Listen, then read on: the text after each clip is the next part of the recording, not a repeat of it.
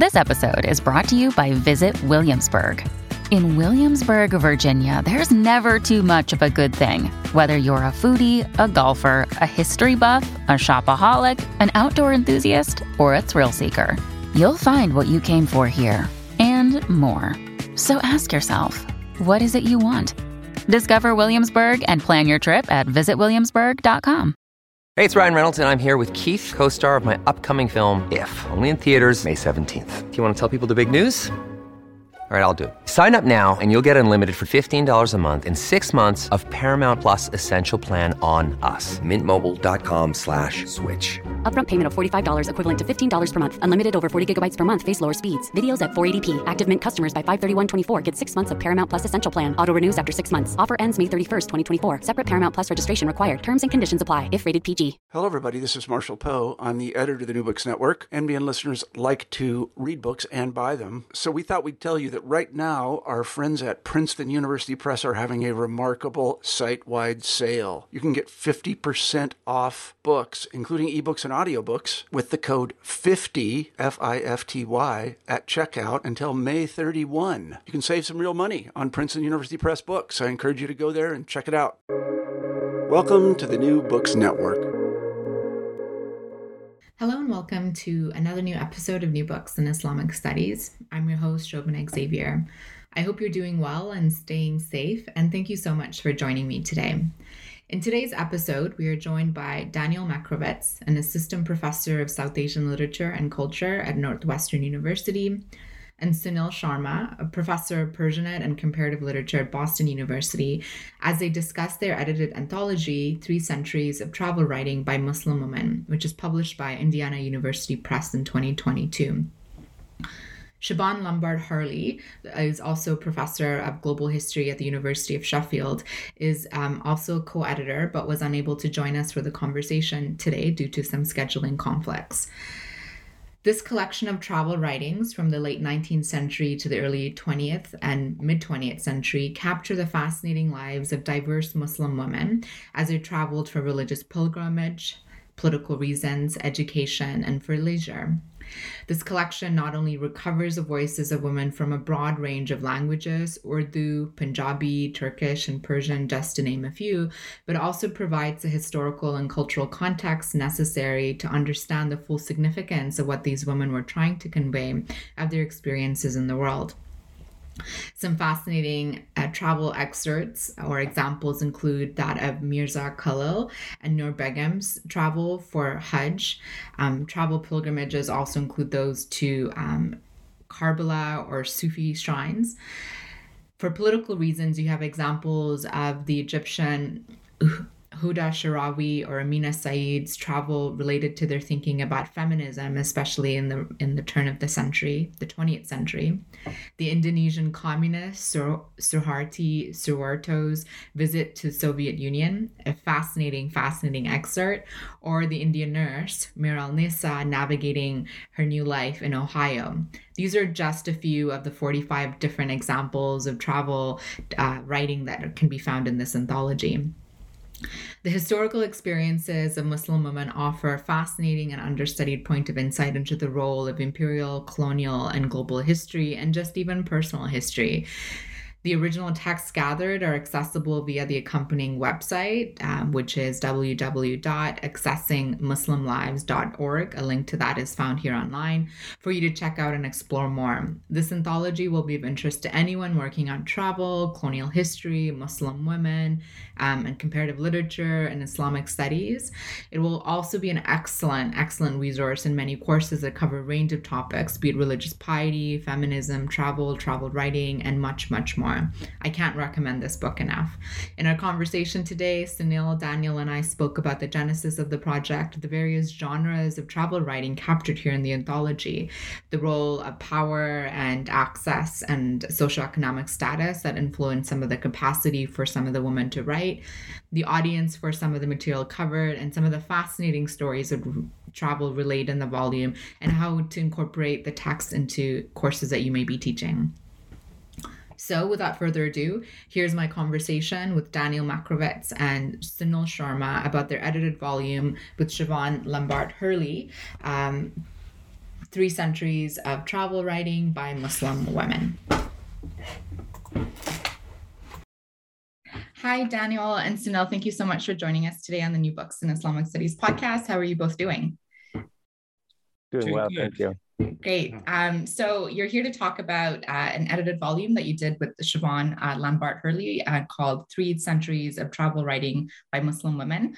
We have a tradition in the New Books podcast to start a little bit about your intellectual journey and what led to perhaps this collaboration.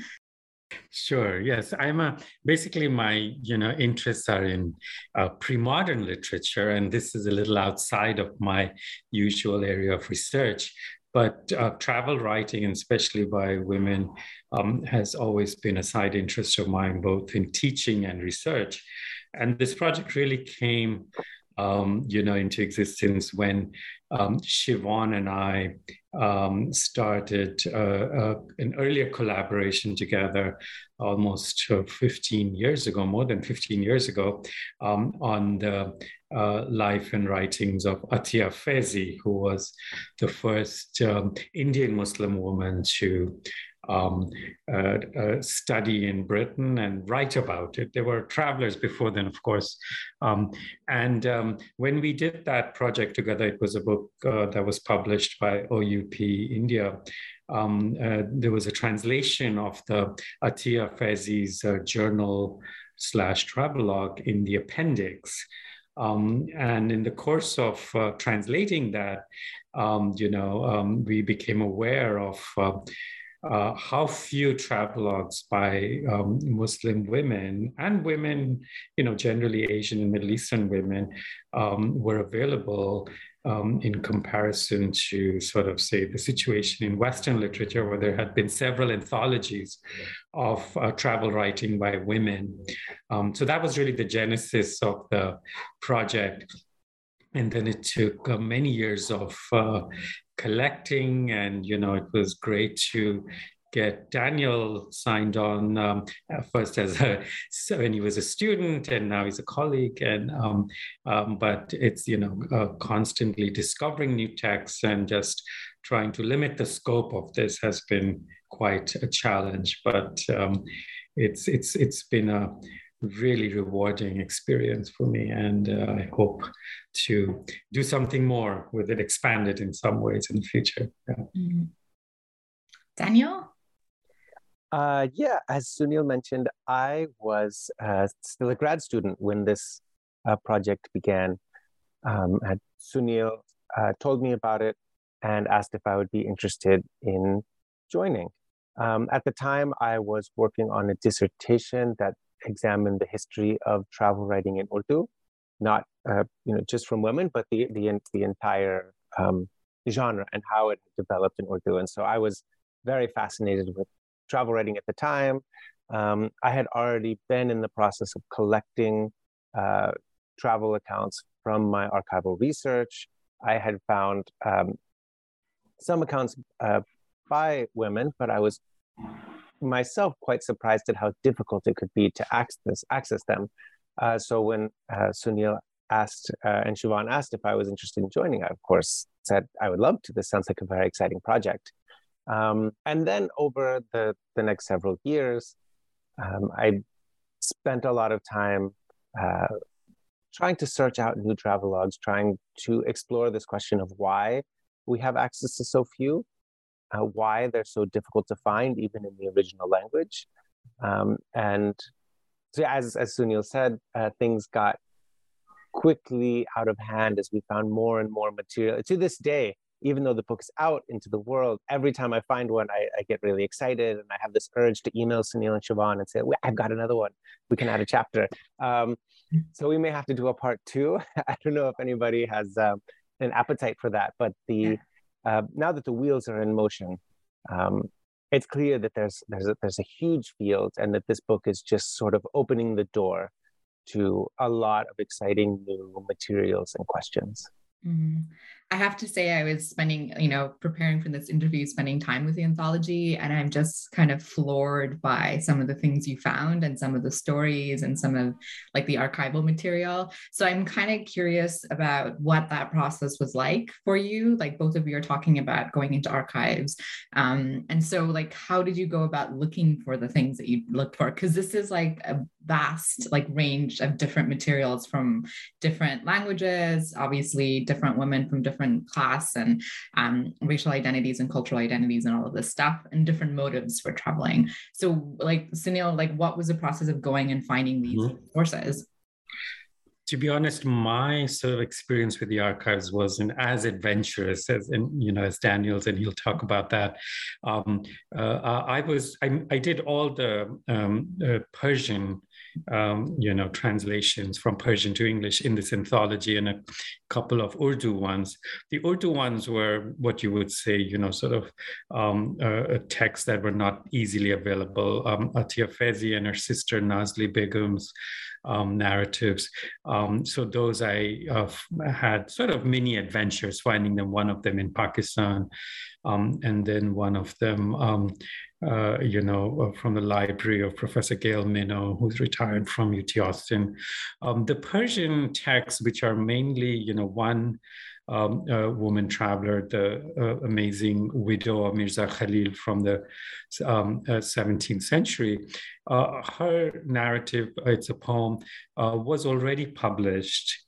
And then all the others too, from the late second half of the 19th century and early 20th century, they were all published, basically, not easily available, but I sort of was able to get access to those printed texts. So I didn't really have to go very far, although I'm sure if I had, there would have been more sources that I would have uncovered.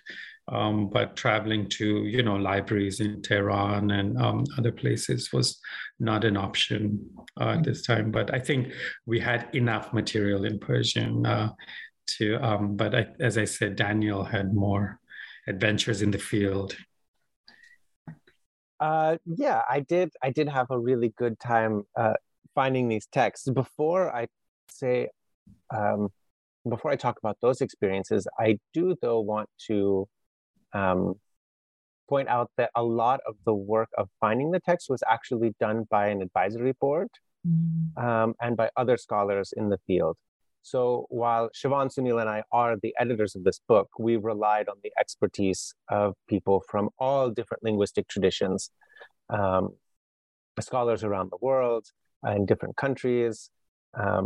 So this was not, something that we could possibly do alone. Between the three of us, we speak a handful of languages, but certainly not enough on our own to cover the breadth that the title of the book is asserting. There were, in addition to the people who did supply us with their findings, there were also other scholars who kind of confirmed that in the linguistic traditions that they studied, they were unable to find sources. So we really relied on a huge number of people. In terms of my own hunting for sources, I did have a lot of fun. Again, I relied immensely on the support of others. The text that I found for the volume came from Urdu, Punjabi, Indonesian, and perhaps I helped find a scholar who found some text for us in Bengali as well. To get these texts, I spent a lot of time in archives, asking questions, asking people for suggestions. Some of the most, for me, some of the most fascinating accounts in the book come from unpublished materials that were given to me by family members, by descendants of these women who had traveled, whose families had cherished these stories and who had saved these materials and who really generously allowed us to copy them, read them, translate them, and then ask them hundreds of questions so that we could write a biography of their relatives. So I'm immensely thankful to all of the people in Pakistan and India, particularly, who really went out of their way to make this project a success. And it would not have been possible if people had not been so willing to share all of that material. And then finally, there were some more conventional archival methods where I would go just pushing my way through card catalogs, flipping through everything, looking for names that might suggest that there was a woman author. And eventually, it came together. Yeah. How long did it take to do this? What was the genesis to the end as this book came out? Do you have because this is amazing to me. We started, the project officially started in 2014, right, Sunil? Right. Of course, we were talking about it before that, but yes. And already researching materials from, I started in 2010.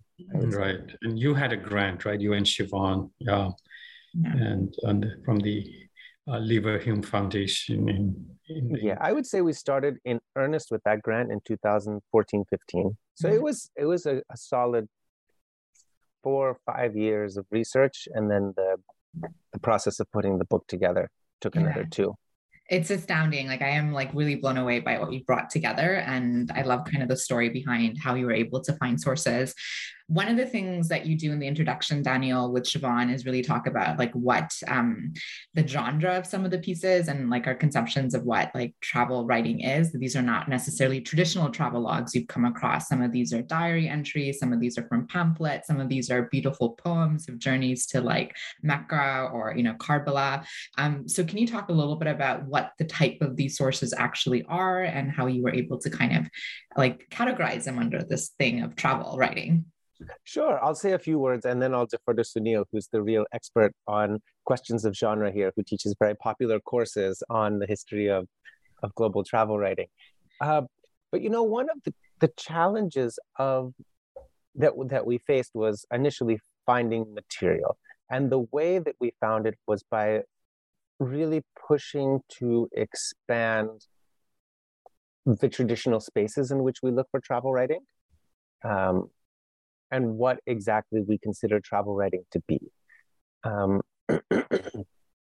That's sort of, I think, perhaps the instinctual sense of what a travelogue is that it's a book written by an adventurer, an explorer who went out into the world and saw something new. The most famous travelogues that we think of tend to be by Europeans, typically men. So the question here was, how were the people that we want to study in their own cultural contexts conveying a sense of their own travel journeys, and what do they consider a journey to be? So once we'd sort of shifted away from looking for books, travel books that have been published by a press, then we were able to start finding a huge range of travel narratives that not only give us access to these travelers' perspectives, but also make us really rethink what it means to talk about travel writing as a genre in a multicultural context. So, for example, one of the private diaries I found to be a really fascinating travel account. This diary had never been published, but it had been read by friends and family. It had been passed around. This has had its own logic to circulation. It clearly told a travel story. And so it was materials like that let us really expand our access and understanding and allow us to stop saying, there is no tradition of women's travel writing or Muslim women's travel writing. There is. We just need to think about how it was circulating, who was reading it, and how they wrote about it. But now I will defer to Sunil, who will say much wiser things than I just did. Not at all. The 19th century and actually the 20th were completely new areas for me in terms of my research. I obviously, read a lot of things. But in terms of studying and writing about literary genres, my interest had been in, especially in poetry about cities in medieval and pre-modern Persian and Persianate literary sort of traditions, and with along with that came the kind of very lyrical descriptions of cities and the inhabitants, and also a kind of the use of the trope of wonder, which we find in texts from the Thousand and One Nights to all kinds of other works. What kind of amazed and delighted me when I first read some of the travelogues by men, Muslim men, like Itisamuddin in the late 18th century, is that there was a continuation of such tropes and in the travel writing genre, which is appearing in a new form in prose, but with lots of poetry in it as well. And so I just really love this kind of continuity from the pre-modern tradition to the modern, and I think that continues into the kind of the more later travelogues in the 19th and 20th century. Actually, Muslim travelers never lost that sense of wonder that they always kind of celebrated in literature, whether in poetry or in, sort of fictional tales like the Thousand and One Nights, but here writing about actual places and actual people and experiences, there was still that kind of wonder. So that really kind of drew me to this body of literature. And of course, there's a lot of other stuff going on too, because the 19th century is also when the novel becomes big in the kind of the languages that we are dealing with, in the mythology in Arabic and Persian and Urdu and others, Turkish. The novel form is introduced from the West, and writers are, taking to the form, but there's also an intersection with travel writing, so that the earliest kind of writers of the novel are also sometimes writing travelogues. And that's the same thing we see in the West, in the Western tradition as well. For instance, Mark Twain was a travel writer, and he also wrote novels. And then later Graham Greene, and in our times, Paul Theroux is, one of the most famous travel writers, and maybe less famous novelist. But this intersection of different literary genres, first with poetry and more classical genres, and then later with the novel and kind of narrative forms, I found that very exciting. That all this sort of was happening around the same time. Mm-hmm. And you're kind of really situating us historically between, I think most of the letters you said were written from 1870s to kind of 1950s. There's a lot happening in terms of thinking about globally, but the each story also brings us to local context. So there's really this relationship between local and global, what's happening with the Muslim world. And I love this idea of like focusing on that through the writings of Muslim women, right? I think it's really fantastic. And maybe we could get into some of the pieces as we're talking about them quite abstractly. So the anthology is essentially divided into 4 sections, and each section kind of has grouped certain pieces together. And so the first one really deals with travel as pilgrimage. And I have to say, one of the things I really loved reading about this is kind of the quarantine practices. And I think it's because we're so sensitive because we've all just are experiencing a pandemic now. And so this chapter or this section is really full of travels for religious purposes, women going to Hajj, which seems kind of like the obvious reason that maybe people or Muslim women are traveling. There's like practical negotiations, like do you need to have a male guardian with you and those things.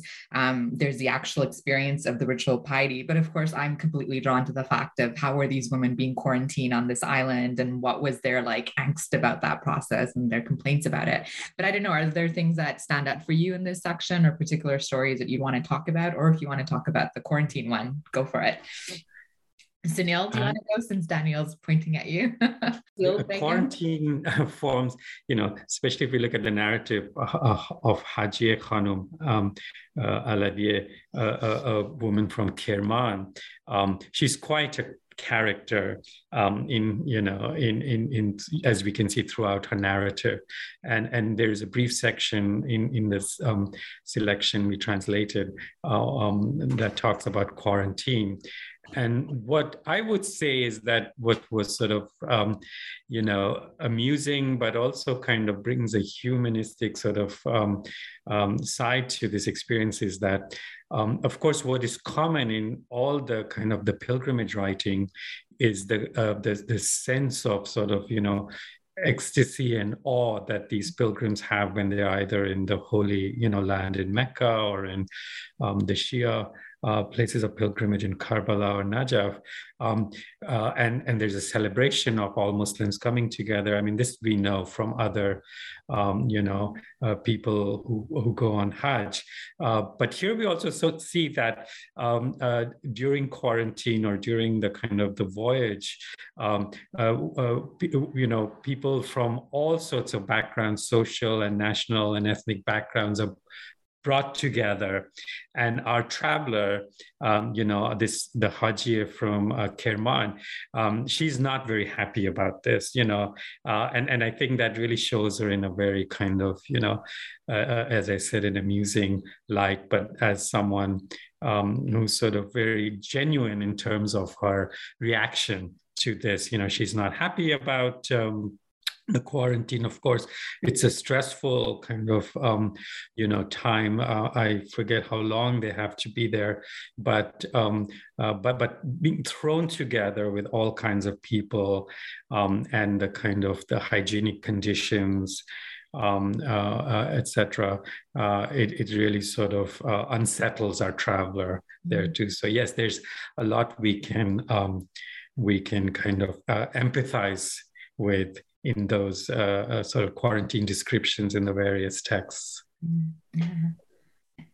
Daniel, so, anything? Yeah, I mean, one of the things that I really loved about working with this material was being able to compare descriptions and experiences between the accounts. In some cases, I was able to read different women writing about the same hotel in the same year or the same quarantine at the same time. And often they had very different descriptions. Sometimes they were very similar, but it was really fascinating to be able to see the same thing described over and over again and to get the richness of that experience, whether it's something, obviously like doing the Hajj, you're going to get a lot of descriptions of that, but even the more mundane things like traveling in the ship or going to a quarantine. When we were putting this anthology together, at least for me, one of the challenges was deciding which sections of the accounts to excerpt and anthologize. Because on the one hand, you want to offer a sort of a broad picture of the types of things that these travelers are talking about. So looking at various different aspects. But at the same time, if you look at some of the same points of contact across travel accounts, then you get another kind of interesting approach. So in selecting these excerpts, we tried to do a mix of repeating some of the same experiences, but also looking at different aspects. And yeah, the quarantine is definitely one of the most fascinating because everybody was required to do it. They were all thrown together. And generally people hated it a lot. It involved taking all your clothes off, having them fumigated, being forced to take a kind of public shower. But interestingly, not everybody hated it. There's at least one account in the book where Noor Begum is so excited to be on this religious journey. She invokes everybody kind of invokes the phrase,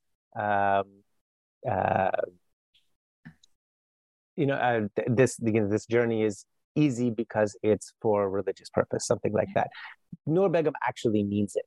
And she's so excited to see all these different women joined together, even though they're all miserable. They're all doing it for a religious purpose, and she thinks that that's beautiful. So these kind of different approaches really, I think, bring a kind of each chapter has a new flavor that keeps things lively.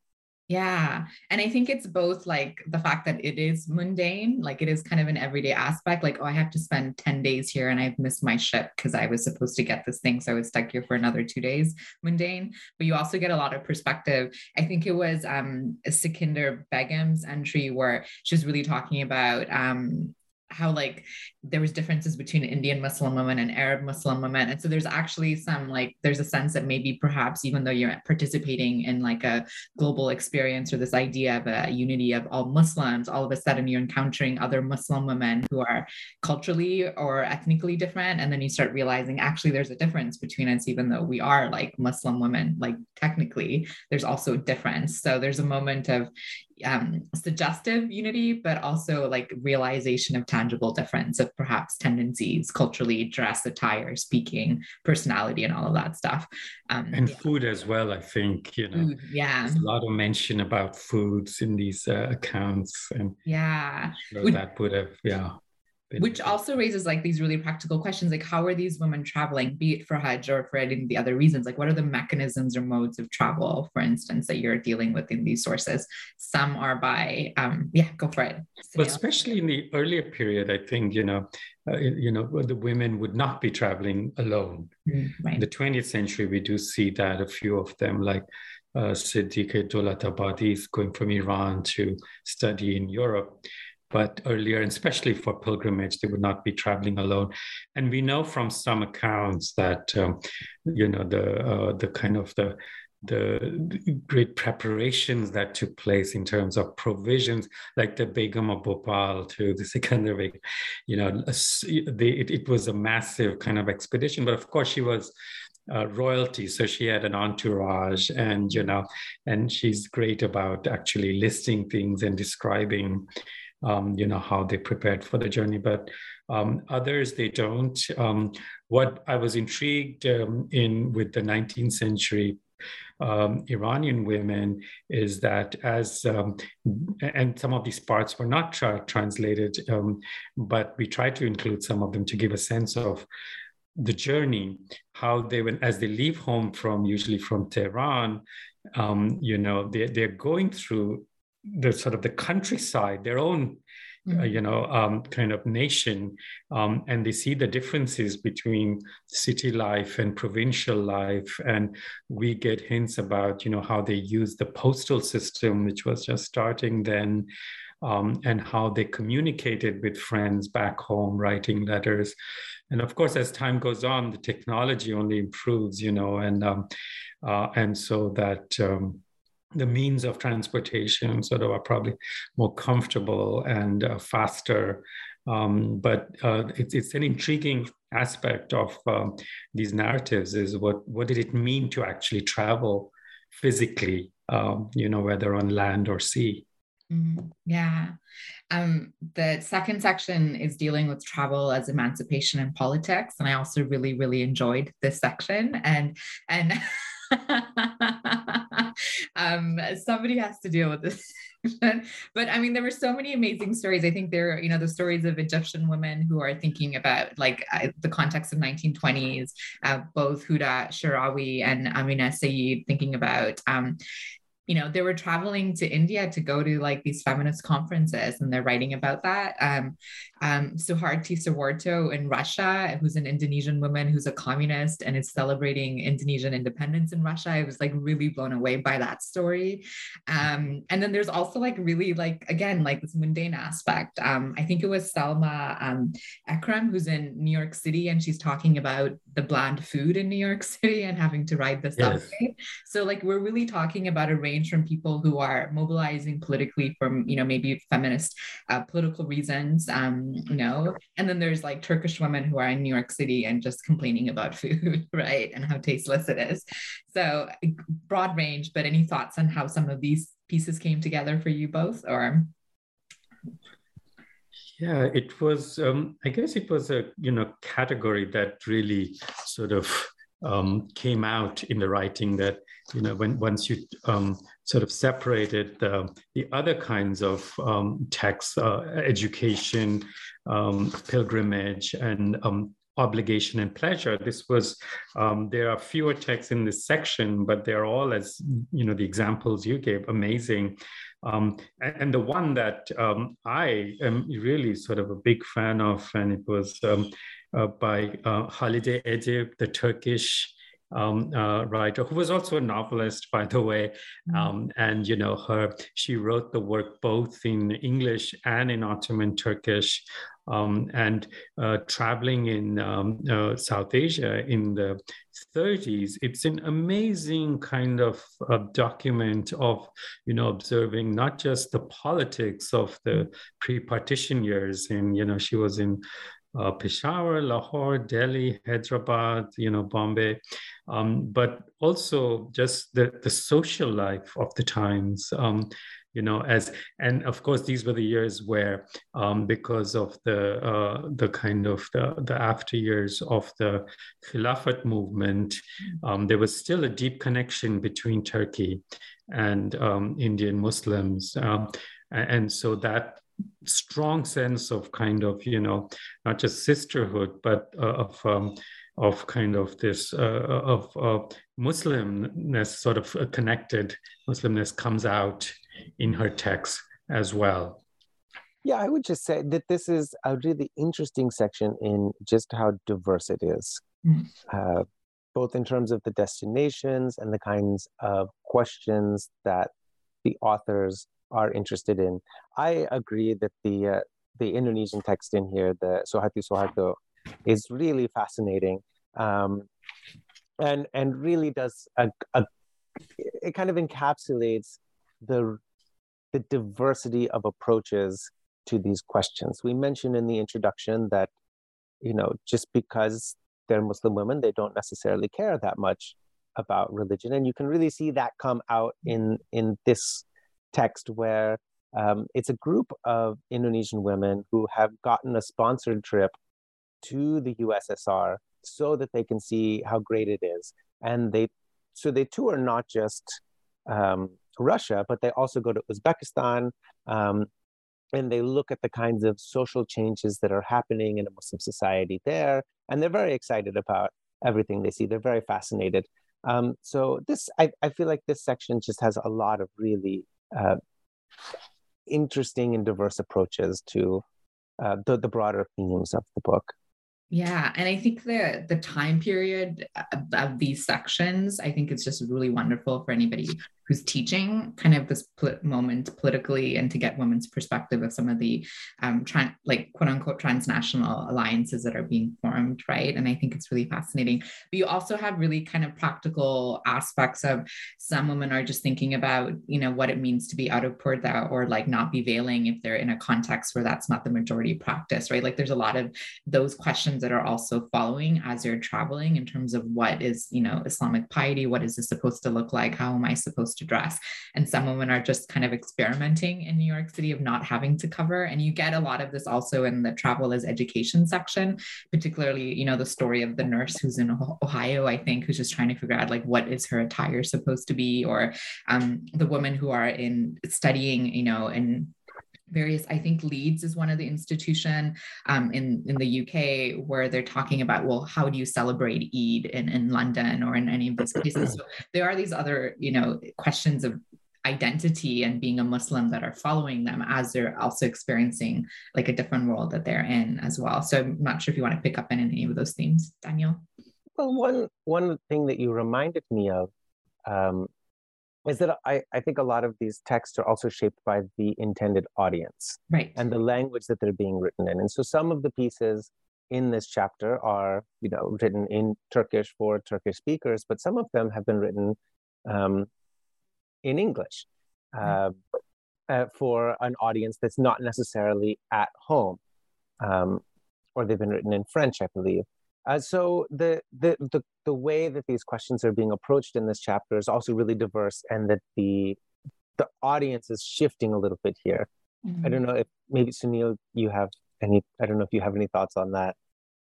Yes, absolutely. With the audience, especially with the Faizi sisters, Atiya and Nazli, because they were writing for letters to their sister Zehra in Bombay, and somehow that then got to the letters started appearing as weekly columns in Urdu women's journals.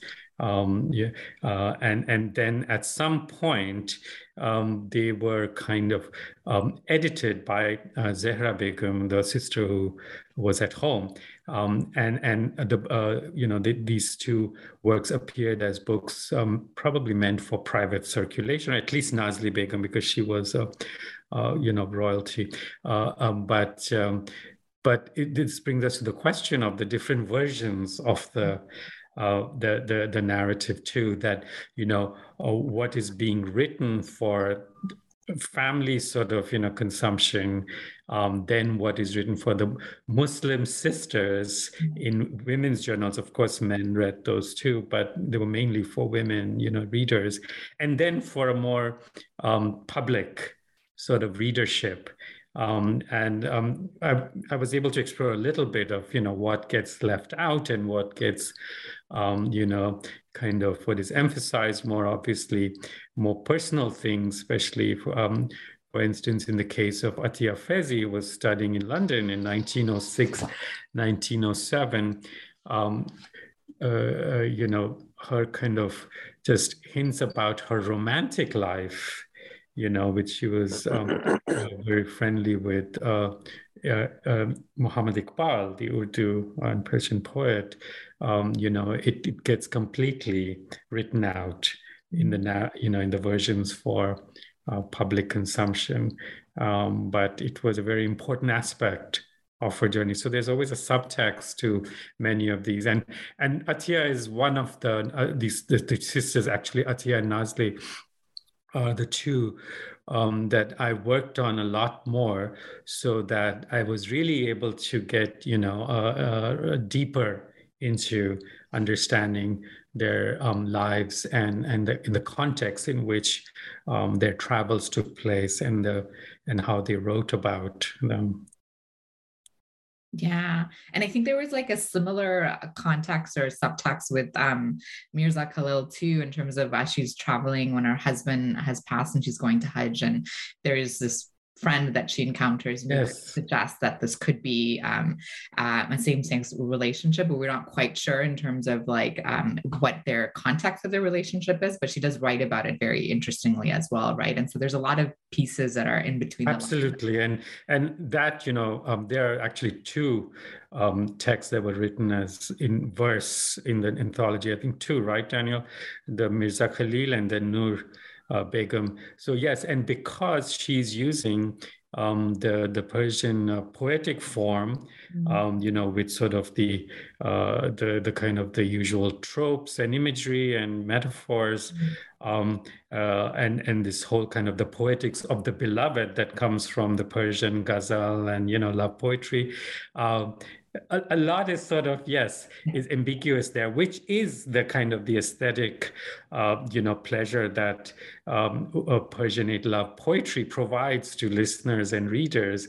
And you get that there too. Yes, there sort of, this intriguing reference to the friend who's the beloved. But then what happens, why, in their reunion after so many years, that they don't connect more deeply and they part again.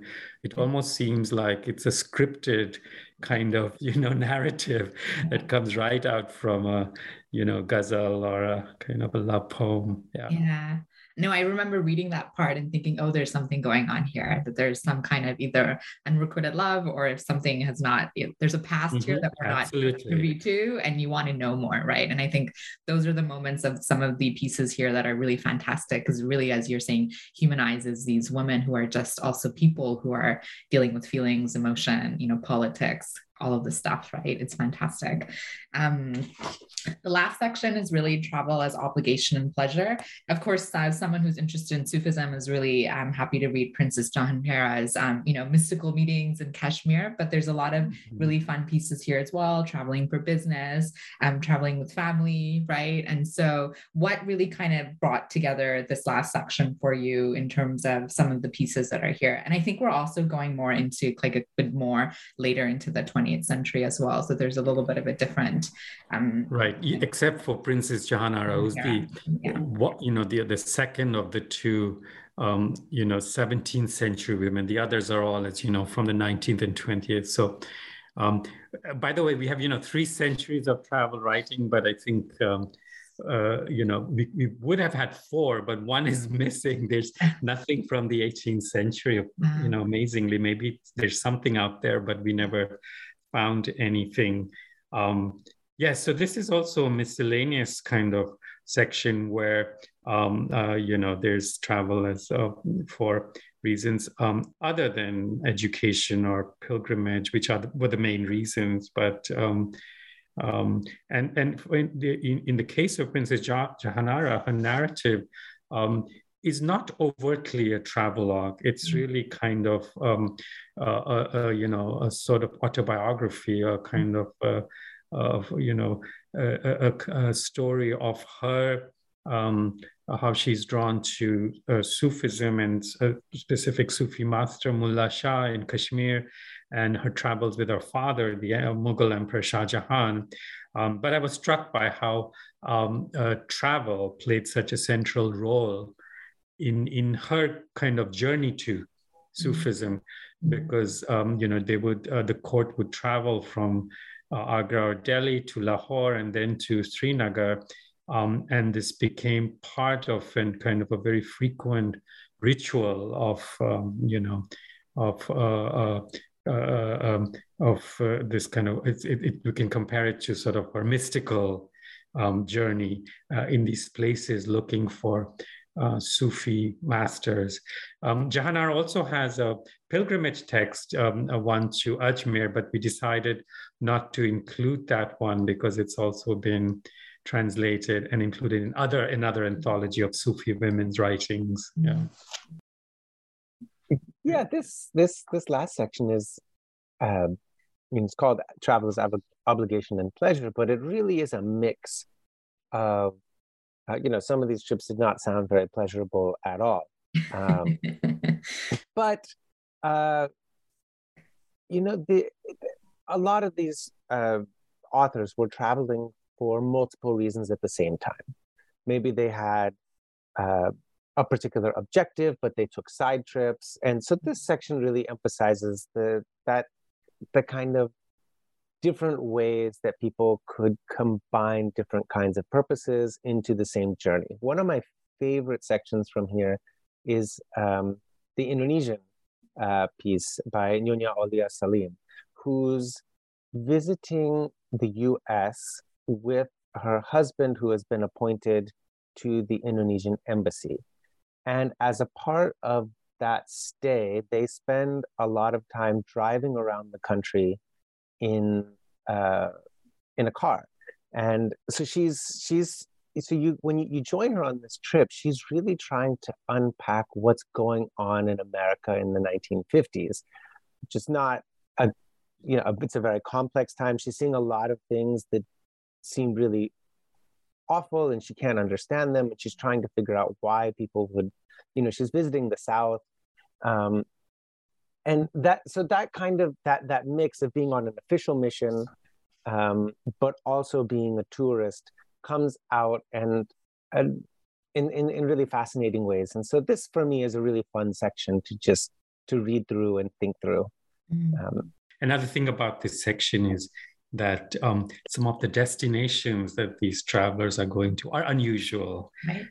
So they're not the usual places we saw, the holy places or Europe, but from Kashmir to Kokand in Central Asia, the Himalayas, and then section I translated by Shams Pahlavi, the daughter of the Shah of Iran, and as the Shah Reza Shah is going into exile. We have a description of their sojourn in Mauritius, and then via South Africa, then she leaves that part of the world to go back to Iran. So that we thought that was also, we wanted to have a sort of a diversity of destinations as well in these narratives. And you kind of notice that throughout, I think, all of the anthology too, because, you have someone going to Finland, so it's like, it's also after you kind of get out of the pilgrimage section, you're kind of also going to all these different parts of the world as well, right? It's not just Turkey to India, for instance, right? But I think the Indonesia USSR connection just like blew my mind, right? And going to Finland also, or Switzerland. So there's also these really amazing geographical spaces that they're going into.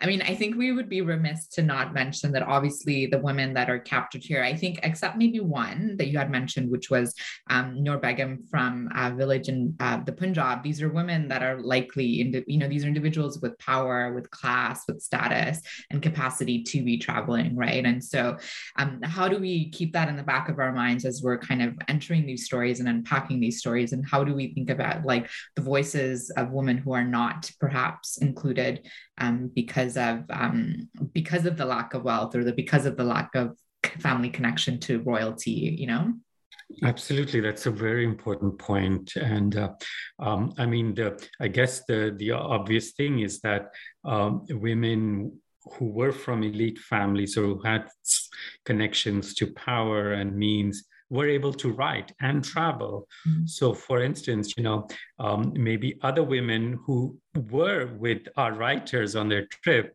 never got a chance to write, right? But we don't even know if, such narratives exist. They might, but there would be very few. But it's to do with literacy. It's to do with access to, writing, and then the dissemination of the written work, whether it was unpublished or published. But we see as sort of time goes on, as we get towards the 20th century, it is still kind of, educated and women with means, but not necessarily royalty as we saw earlier. Earlier, we saw there were, like Princess Jahanara, obviously is royalty. And then with the Qajar Iranian women, many of them have connections with the court. But we start seeing, Atiya Faizi is from a rich family, but they are kind of a merchant family from Bombay who really value education.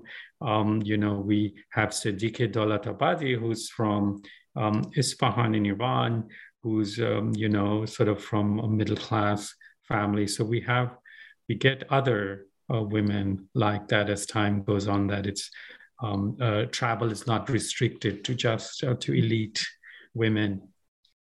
No, I agree with that. As somebody who largely focused on accounts from the 20th century in this book, I would say that, yeah, I was rarely working with royalty.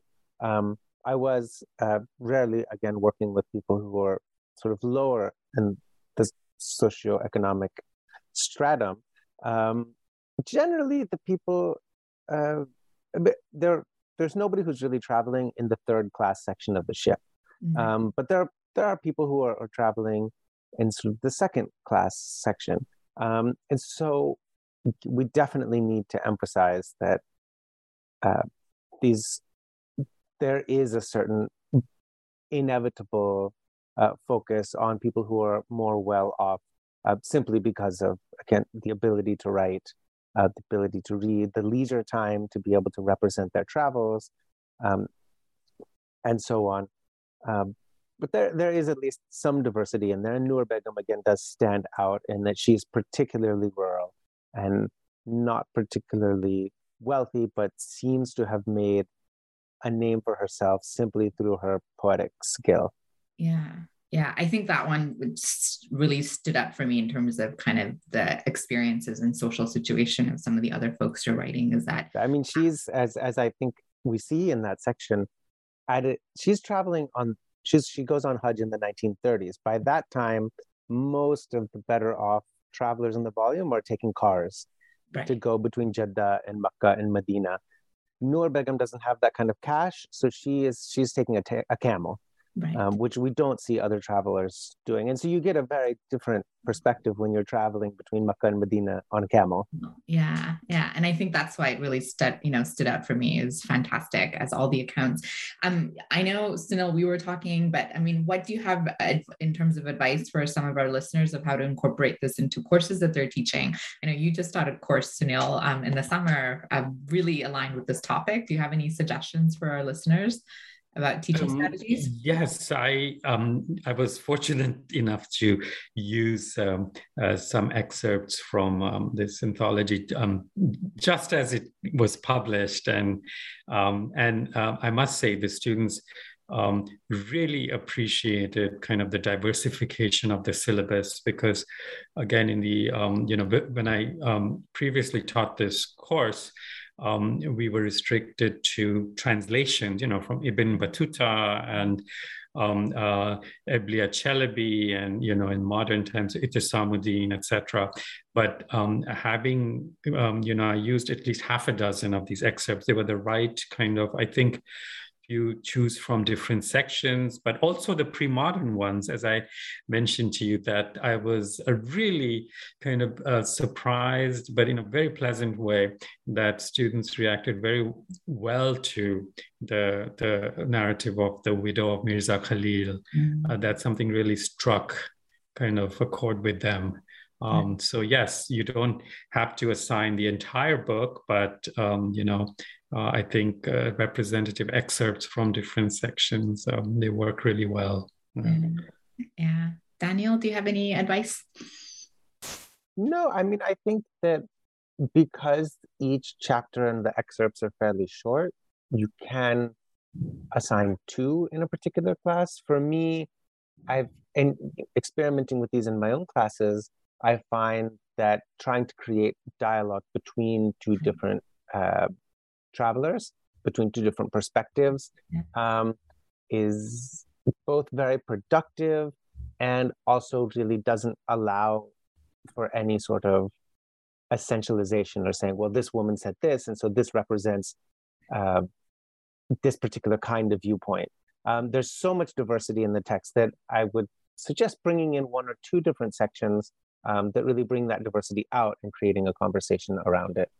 Yeah. And I think both of you are right in terms of like the possibilities that exist here. And I was even thinking as I was reading, like I could easily use certain pieces in like an Intro to Islam class or a senior seminar in gender in Islam or literary theory, you know what I mean? Or in travel writing.